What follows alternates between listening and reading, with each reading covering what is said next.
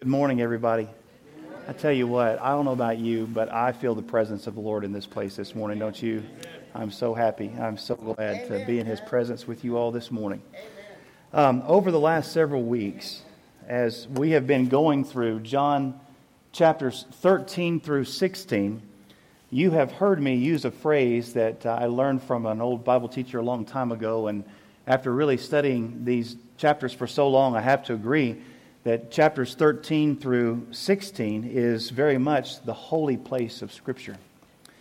And it's in these chapters, it's only in these chapters, right at the very end, right before Jesus is about to be arrested and crucified. It's the only place in Scripture where Jesus takes His disciples aside and He tells them about this incredible gift that He intends to give them because of His ascension. He's about to leave and He's about to send this gift. And so John chapters 13 through 16 has been all about explaining this gift that we have as a part of this new covenant and all the new things that come as a result of this. Well, if John chapters 13 through 16 this morning is the holy place of Scripture, then as we come into John chapter 17 this morning, we come to the Holy of Holies. A lot of Bible commentators call this chapter in John Jesus' high priestly prayer. Because in this chapter, Jesus, our high priest, opens up the veil, if you will, and He allows us to peer behind that veil and see right into His heart. What's at the very center of His heart, what's on His heart in terms of His mission and what He's about to accomplish for God's will, and also what's on His heart for you and me. Nowhere in all the Bible does Jesus open up like He does in John chapter 17. And we're going to talk about that here in just a moment. Now, up until this point, we've talked about several new things that are coming because of the Holy Spirit. There's a new commandment. We're told to love one another, but Jesus is the model. He's the example. We have a new relationship with God. He says, I'm going to go and prepare a place for you, but while I'm going to prepare a place for you, I'm also coming to prepare a place for you on the inside of your life. A new day, which is when all these things are going to begin, which is the day of Pentecost. A new prayer life where if you pray according to the will and the mission of Jesus Christ, He makes a promise to you and He says, I will do that very thing that you have prayed when it comes to my kingdom. A new teacher. We talked about the Holy Spirit as being our teacher, how He is given to us to remind us and teach us and guide us and to show us things, even things that are yet to come. Jay showed us some of those examples in his testimony earlier from Bible class, where the Spirit told him where to go, who to talk to, what to say, the provisions that he was going to be given, things that he didn't even know yet that were going to happen. It's one of the ways in which the Holy Spirit works. And then we talked about last week a new fruitful life, how that the work of the Holy Spirit inside of you is to produce the holy life that God requires you to live. So He produces the fruit of the Holy Spirit. And then finally last week, the last new thing that we talked about is a new life mission. How that when heaven pours light into you and you become light in the midst of this dark world that we live in, well, guess what? That is going to cause other people to treat you the way that they treated Jesus in the first century. So persecution is part of the deal that comes along with it. But there's a joy that He gives you in the midst of suffering. Amen? There's a joy that He gives you because you know that you're in the midst of God's will. Now, this morning, after Jesus teaches His disciples about these things and all the things that they can expect from the indwelling Holy Spirit, Jesus then goes into a time of intercessory prayer for His disciples. Now, what is intercessory prayer?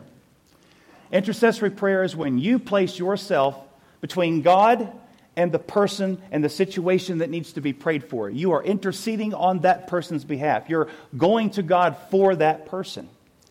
And so after He tells them all these new things that they can expect as a part of the gift of the Holy Spirit, He gets to John chapter 17 and He just begins to pray.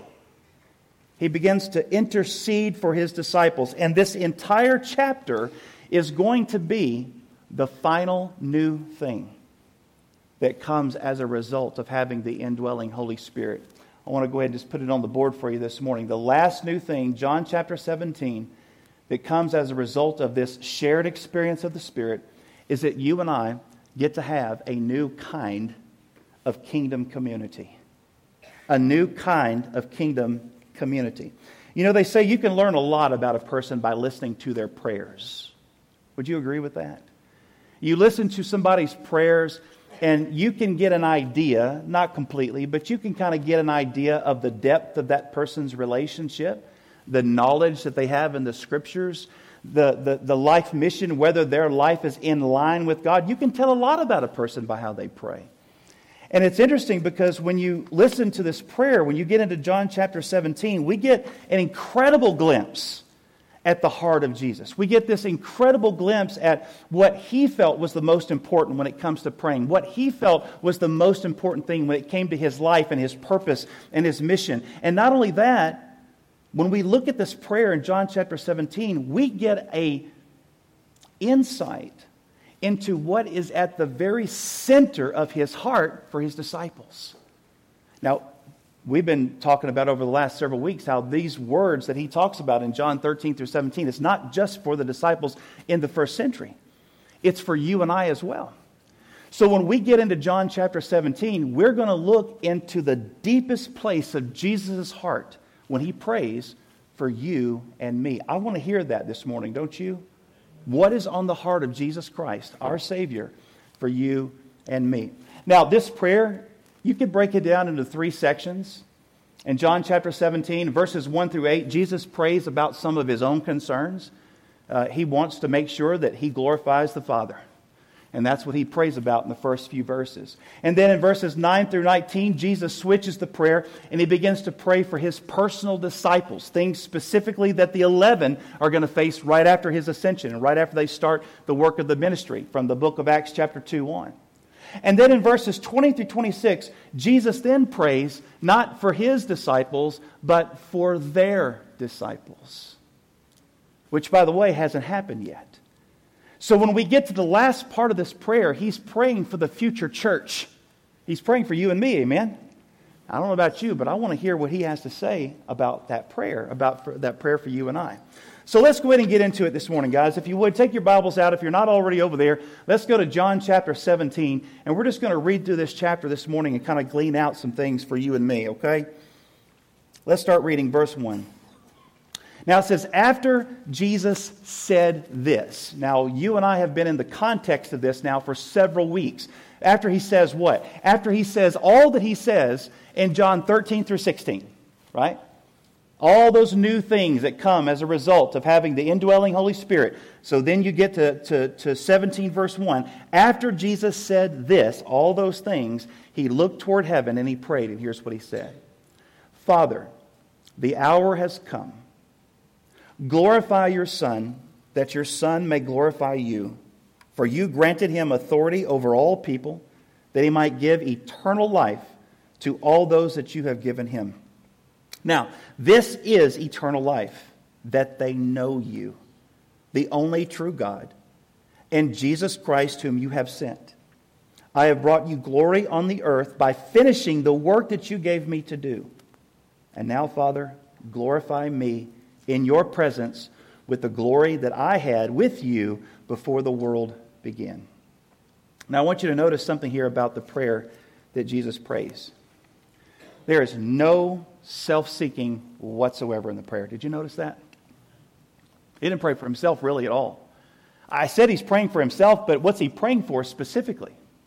He's praying that what He's about to do, this last effort that He's about to go through to carry out the will of God, He says, my only prayer is that as I do this, I glorify you. That's the only reason why I'm doing this, because I want to glorify the Father in heaven. Jesus prays for Himself, but it's not for Himself. He wants to be obedient to the will. Jesus knows that He came from the Father. Jesus knows that He's the incarnation of the Son of God. He has lived on the earth. He has taught people. He has shown God who God really is. He's shown people how to really keep God's law. And He's been the best example that there possibly can be of what an indwelt, Holy Spirit-led person looks like. And now we get to the very end. And Jesus says, I'm ready to finish the work that you sent me to do. And I want you to not miss this, because this is so key. Remember in verse 1, Jesus said, glorify your Son, that your Son may glorify you. Well, what is the glory that he's talking about here? Glorify your Son. Think about what he's about to suffer. Okay? He says, I'm ready to receive it. I've been doing your work. I've been working on your will my entire life. But I'm now facing the cross. And he looks at the cross and he says, now glorify me so I can glorify you. Folks, do you realize what he's saying? The glory that he's talking about here is the glory of facing the cross. That's huge. And I want you to think about that for a minute, because for Jesus, the cross is not a place of shame. For Jesus, the cross is a place of honor. It's a place of victory. And we, in our time, in our day, with all the cushy comforts that we like to enjoy in modern-day 21st century America, we have a hard time with that because we don't want anything like that. And yet, it says it here. It's really simple. And how can the cross be a place of honor? It's really simple. When your heart is to want to obey God and do His will, when you're living wholeheartedly for the Father, it doesn't matter where He sends you or what He tells you to do. Even if it takes you to the cross, you're going to do it because you want to glorify your Father, because you know that He knows best. Amen? So Jesus welcomes the cross. It's an honor to Him to receive the cross because He knows in the end it's going to glorify God. He knows in the end that on the other side, that what the Father wants more than anything is that for you to accept the salvation that has been offered to you so that you might receive the forgiveness of sins, the final sacrifice, and so that you might be brought into reconciliation with the Father. That's Jesus' will. That's the Father's will. That's why it says in the Bible that for the joy set before Him, Jesus endured the cross. So He does all of this for you and me. Now, in just a moment, beginning in verse 6, Jesus is going to spend the whole rest of the prayer talking about His disciples, His immediate disciples and their disciples, the whole church. And His whole emphasis of the rest of this chapter is going to be for His desire, His prayer for the church to be one. One. Can I be honest with you about something? I have a really hard time with this one. I told you the story when I was a kid. When I first became a Christian, I had this desire. I love the plea that we have in the churches of Christ. The plea is a restoration plea. A lot of people forget this. But our churches, the churches of Christ, was started originally to be a unification movement. The idea behind our churches was, let's lay aside the denominational baggage. Let's lay aside the names. Let's lay aside the differences. And let's unite under one person, one name, Jesus Christ. That's how we started.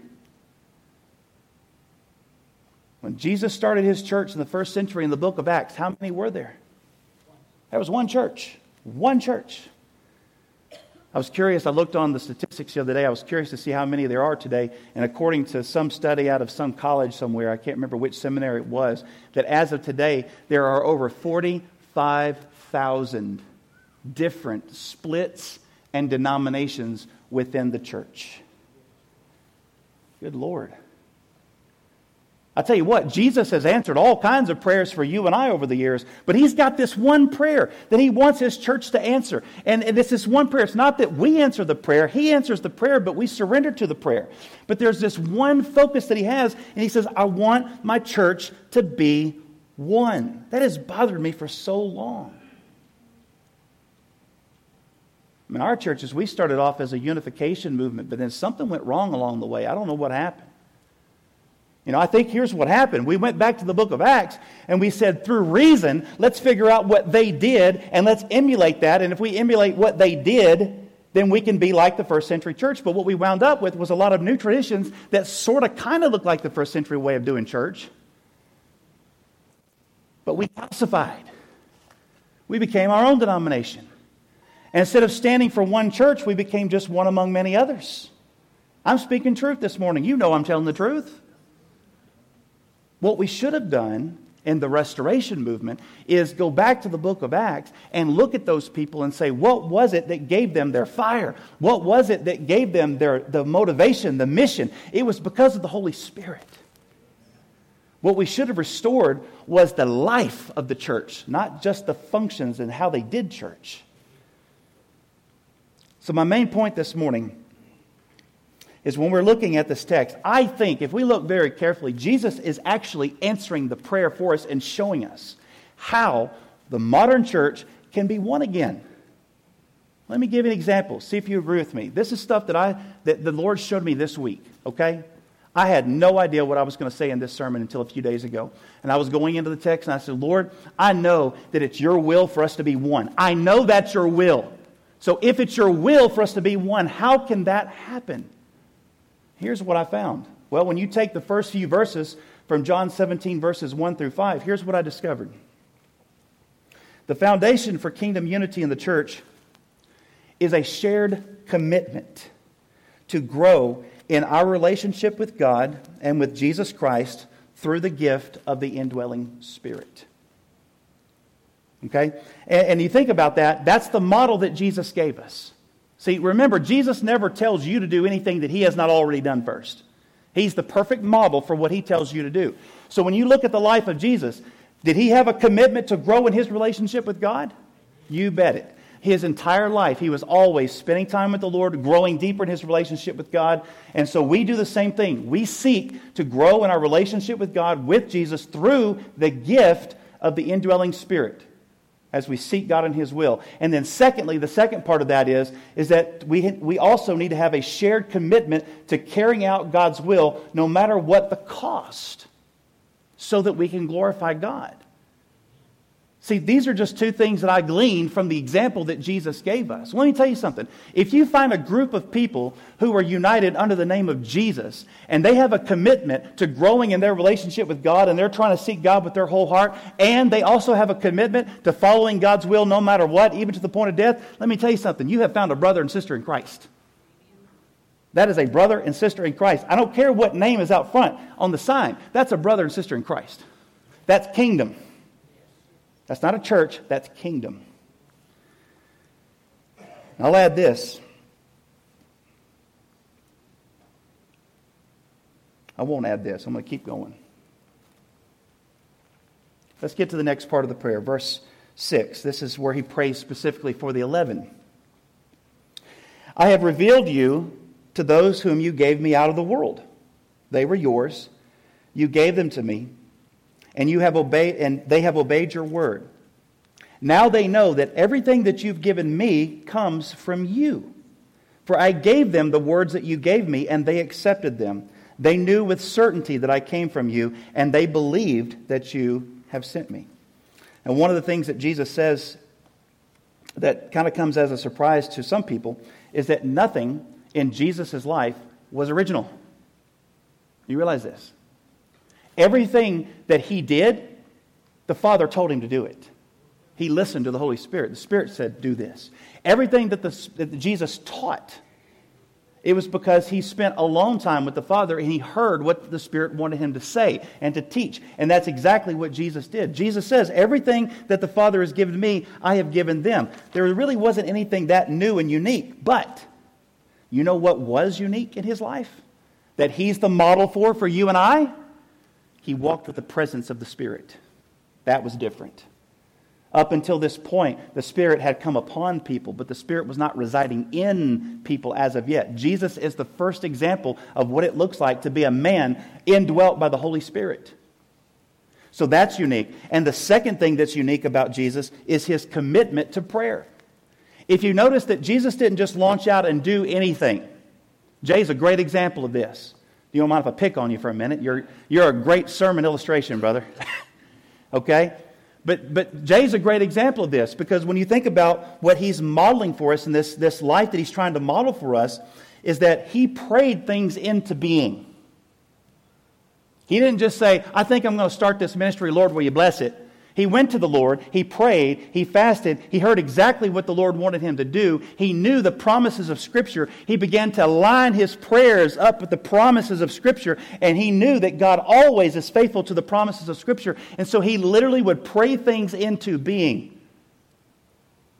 That's exactly the model that you and I are supposed to have, that we're supposed to live. Look at verse 9. I pray for them. I'm not praying for the world, but for those that you have given me. For they are yours, and all that I have is yours, and all that you have is mine. And glory has come to me through them. I will remain in the world no longer, but they are still in the world, and I'm coming to you, Holy Father. Protect them by the power of your name, the name that you have given me, so that they may be one, even as we are one. Now, first and foremost, if we're going to talk about uniting as one church, what is the one name that you and I unite under? Jay, will you stand up? Look at this guy's shirt. What name do we unite under? Yeshua, Jesus. Thank you, Jay. All right, I won't pick on you no more for the rest of the sermon, I promise. No more. We can rest, okay? Okay, Jesus, Yeshua. Now watch this. Not only does that tell you under whose name we unite under, but that also tells you the limitations to our unity. Jesus is the only name by which one must be saved. There's only one way. There's one Lord, one faith, one baptism, one God over all, in all, through all. Okay? So, He's the name under heaven given among men by which we must be saved. Acts 4, verse 12. Keep reading with me in the prayer. While I was with them, I protected them, and I kept them safe by the name that you gave me, Yeshua, Jesus. None has been lost except the one that was doomed to destruction, so that the Scripture would be fulfilled. Now I'm coming to you now, but I say these things while I'm still in the world, so that they may have the full measure of my joy within them. I have given them your word, and the world has hated them, for they are not of the world any more than I am of the world. Now, do you hear this language? I mean, my goodness, this is the kingdom that you and I live in right now. Just as Jesus lived in the world but was not of the world, He was of heaven, so too you and I, we live in Snyder, but we're not of Snyder. We are of heaven. This place right here is supposed to be uniquely different than any other place in Snyder, Texas. This house right here. Verse 15, let's keep reading. My prayer is not that you take them out of the world, but that you would protect them from the evil one. They are not of the world, even as I am not of it. So sanctify them by truth. Your word is truth. As you sent me into the world, I have sent them into the world. For them I sanctify myself, that they too may be truly sanctified. I love these last verses because you can hear the passion of Jesus here. Because He's talking about His mission. He's talking about the purpose of why He's come. And again, he says, my prayer is not that you take them out of the world. My prayer is that you keep them in the world. My prayer is that you would empower them to carry out what I started 2,000 years ago. But here's what I ask. I ask you, God, that as I send them out into the world, that you protect them from the evil one. You give them a covering over them, so that way they can operate behind enemy lines, if you will. Right? And carry out the kingdom of God, even despite what the enemy is doing around them. That's what he's saying in the text.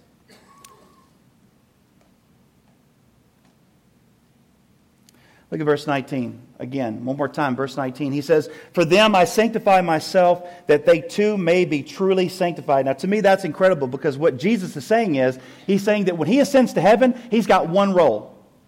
He's going to set Himself apart. You realize what that means, right?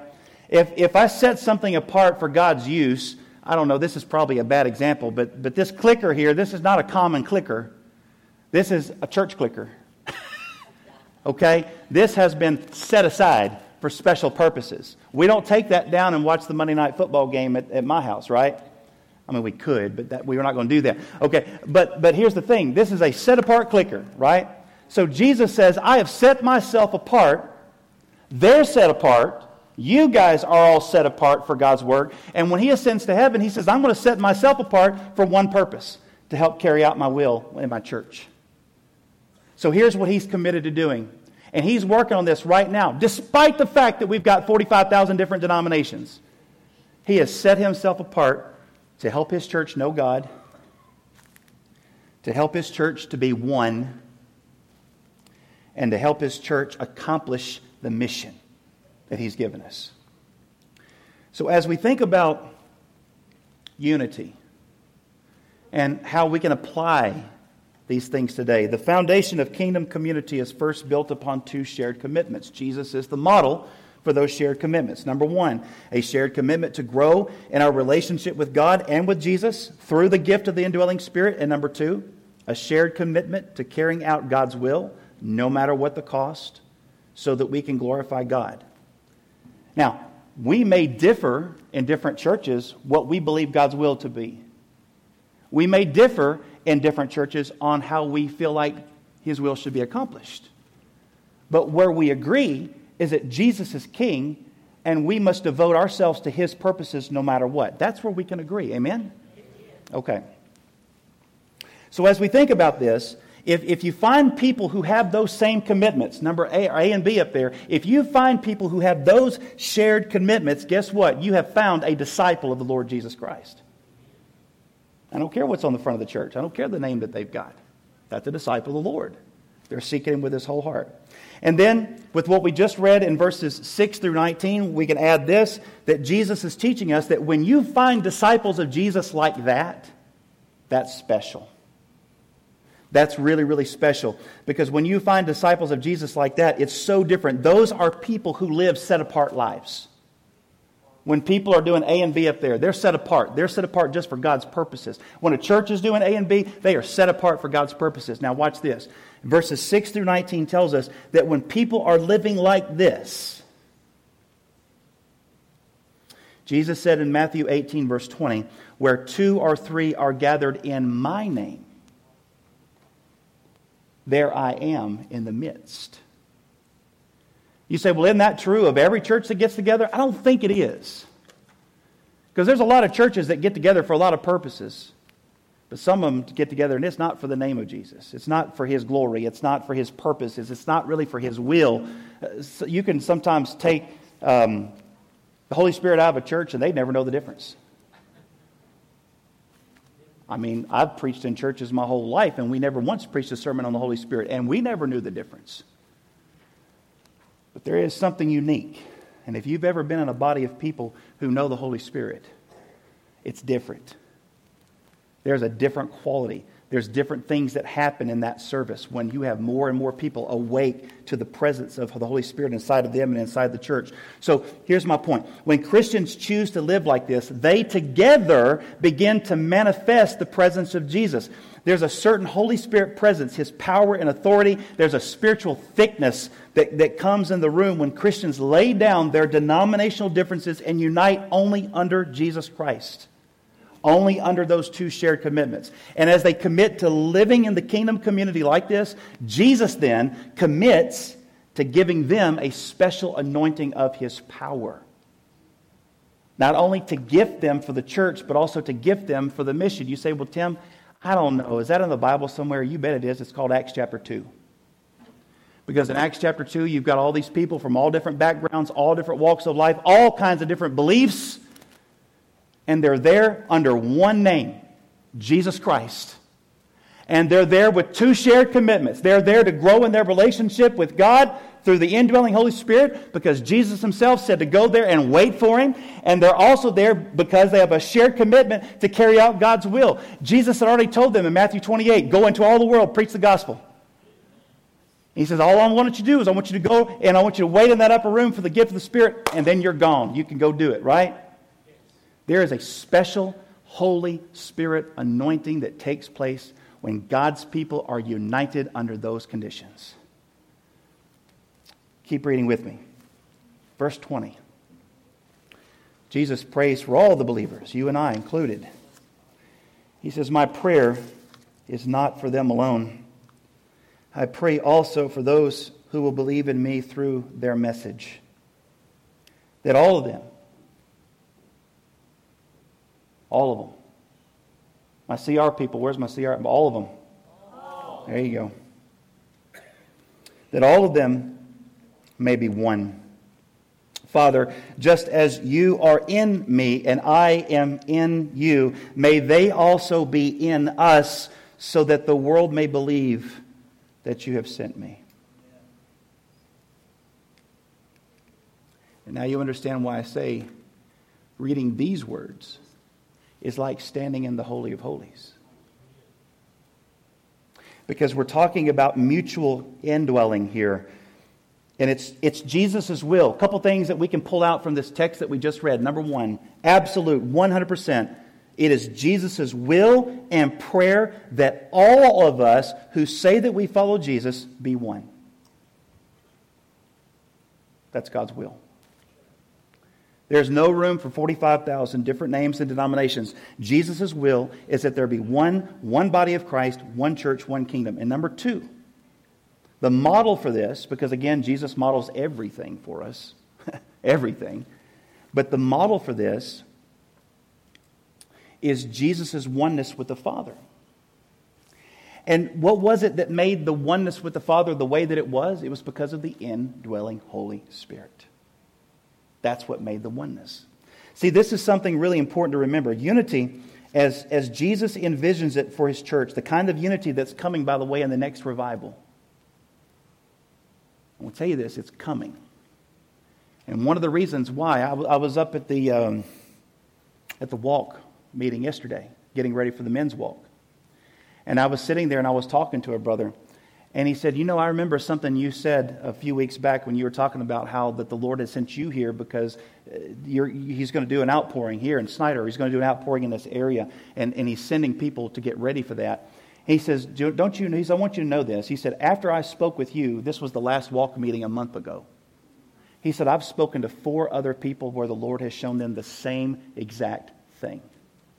God has His eyes on Snyder, Texas for a reason. And I don't know what it is. I believe that it's going to involve an outpouring. I've prayed for the last 7 years, Lord, when you get ready to start pouring out the Holy Spirit the way that you did in the book of Acts chapter 2, may I be among the first to receive the first drops that fall. I want it. I want it.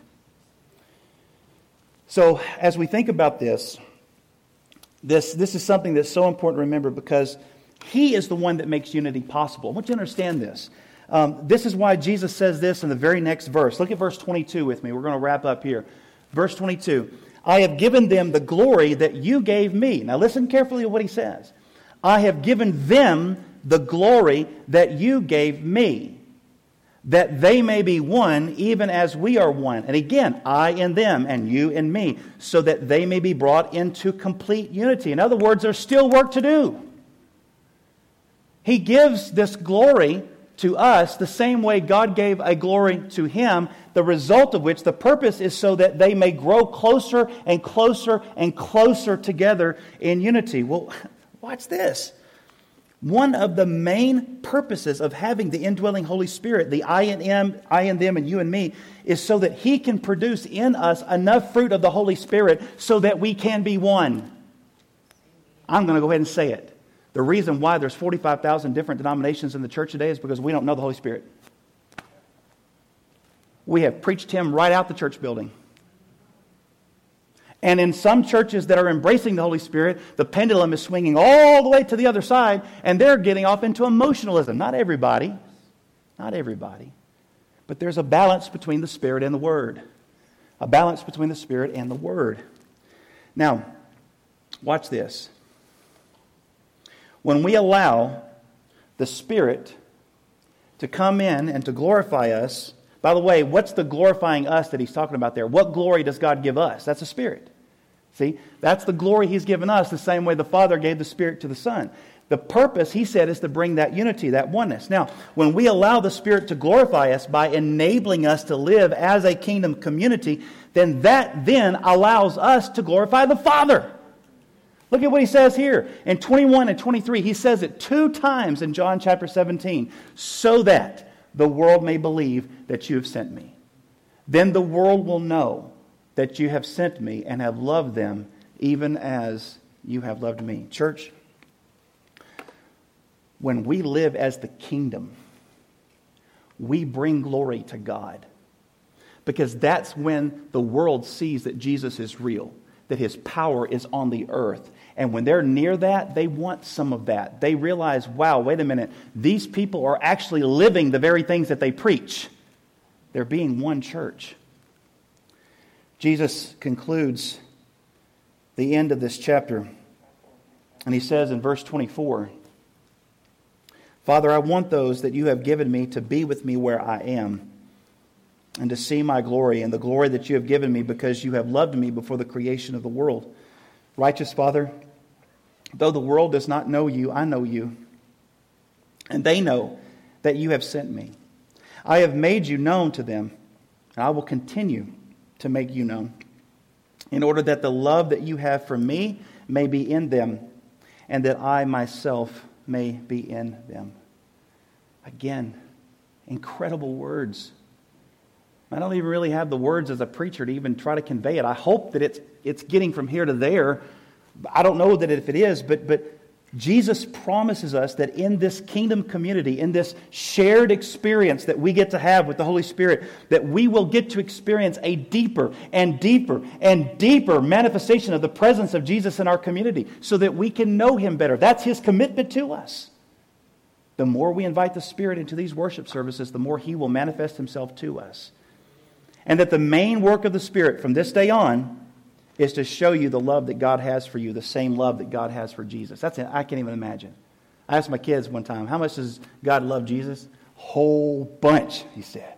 Well, guess what? That's the same amount of love that He loves you with. A whole bunch. So the main point, I'm going to wrap it up here, summarize the whole thing. As we think about the foundation of unity for the kingdom is built upon two shared commitments. A shared commitment of, number one, to love God with your whole heart, pursue a relationship with Him with everything you got.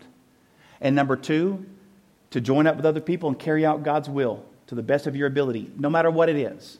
You find people who have those two shared commitments, you found a disciple of Jesus Christ. That's somebody who's in the kingdom. Number two, when disciples of Jesus live like this through the Holy Spirit, it's special. It's special. Jesus manifests Himself more powerfully in groups like this. And people who are truly set apart from Him, who are seeking to live as the body of Christ. Why? You think about it. Why does Jesus anoint groups of people like this more so than other churches or other groups? It's because collectively they've already set themselves aside for the work of the church. They're not tangled up with the world. They're not tangled up in sin. That takes a lot more work to untangle all that mess and work with somebody.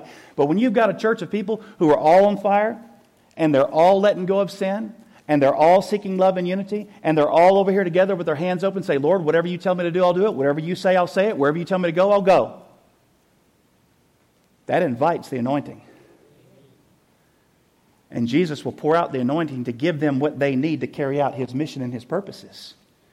And then finally, number three this morning.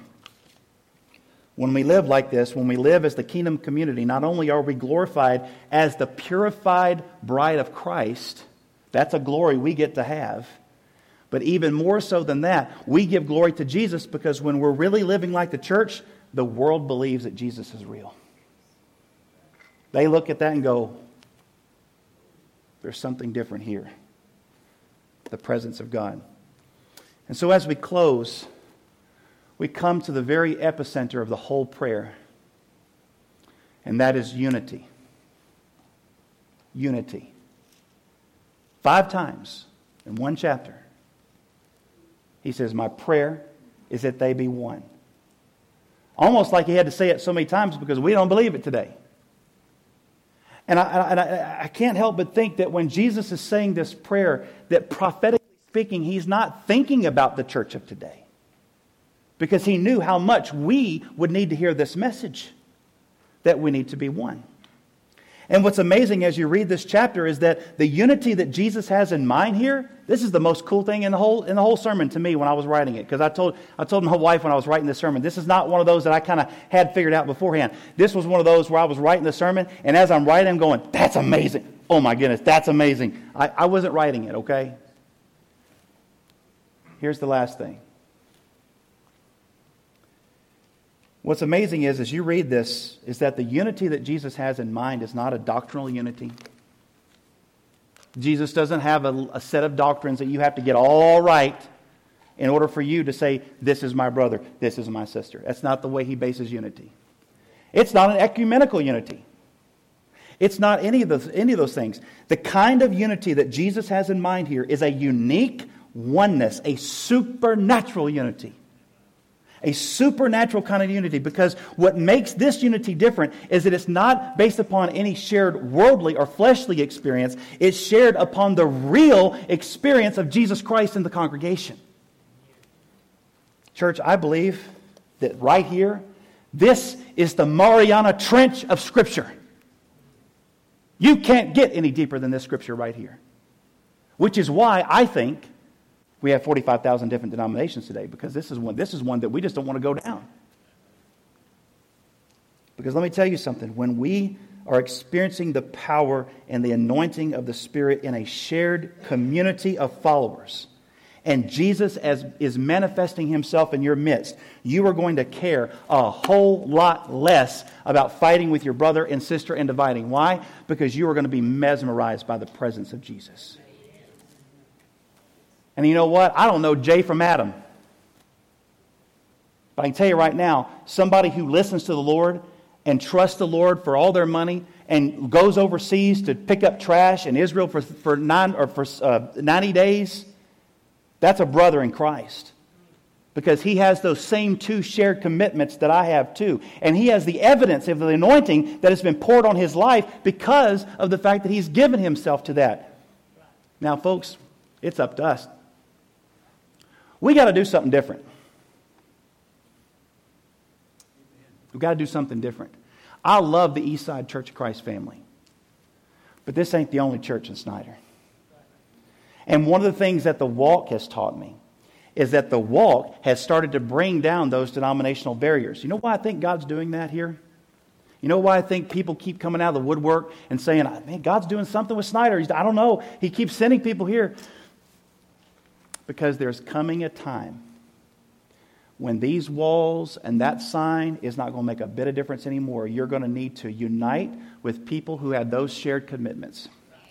There's a time coming when you're going to see the difference between a church and a kingdom community. And I'm not saying that they're both mutually exclusive. A church can be a kingdom community, but there's a lot of churches out there that are not kingdom communities. They're just social clubs. There's a day coming when we're going to let go of these names.